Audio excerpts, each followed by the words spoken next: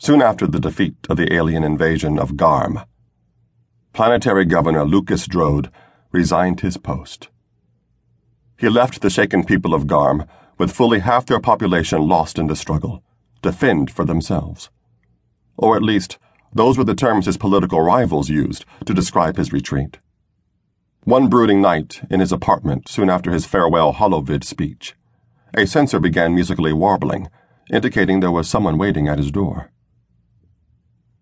"Open," he said, and the door obeyed.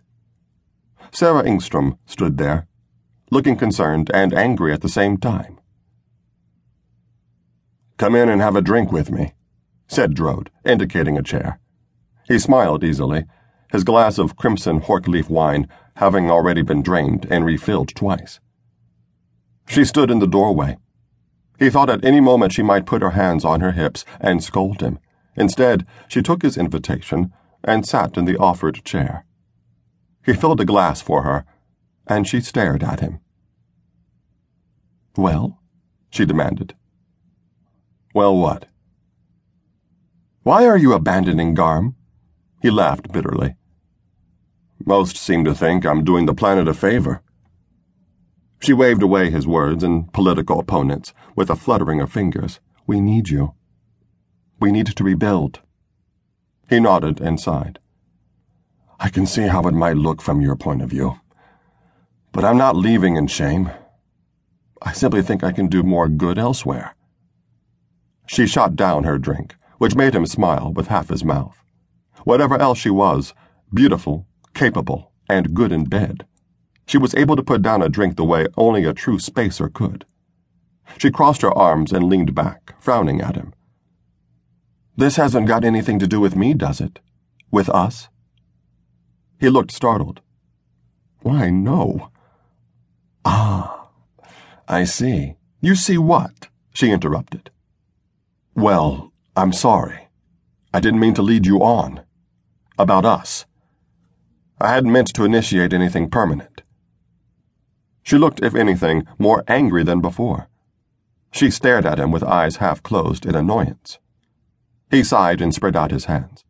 He had never been good with women. Giving orders, getting late, political maneuvering, these were all natural for him. But any kind of relationship with serious feeling involved had always fallen on its face.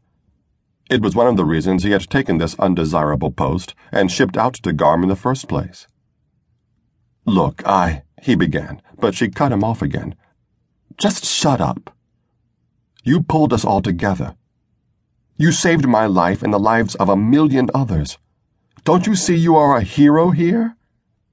These people need you to help them through the recovery. They need you to rebuild this colony into what it could be, not the corrupt mess that it once was. Without a strong hand, they will all slide back into their natural paths." Drode heaved a sigh. "You found a sore point for me.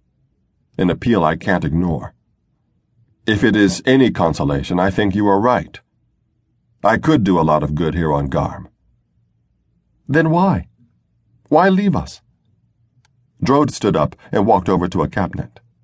It was locked and made of brushed stainless steel. She watched as he worked on a lockpad.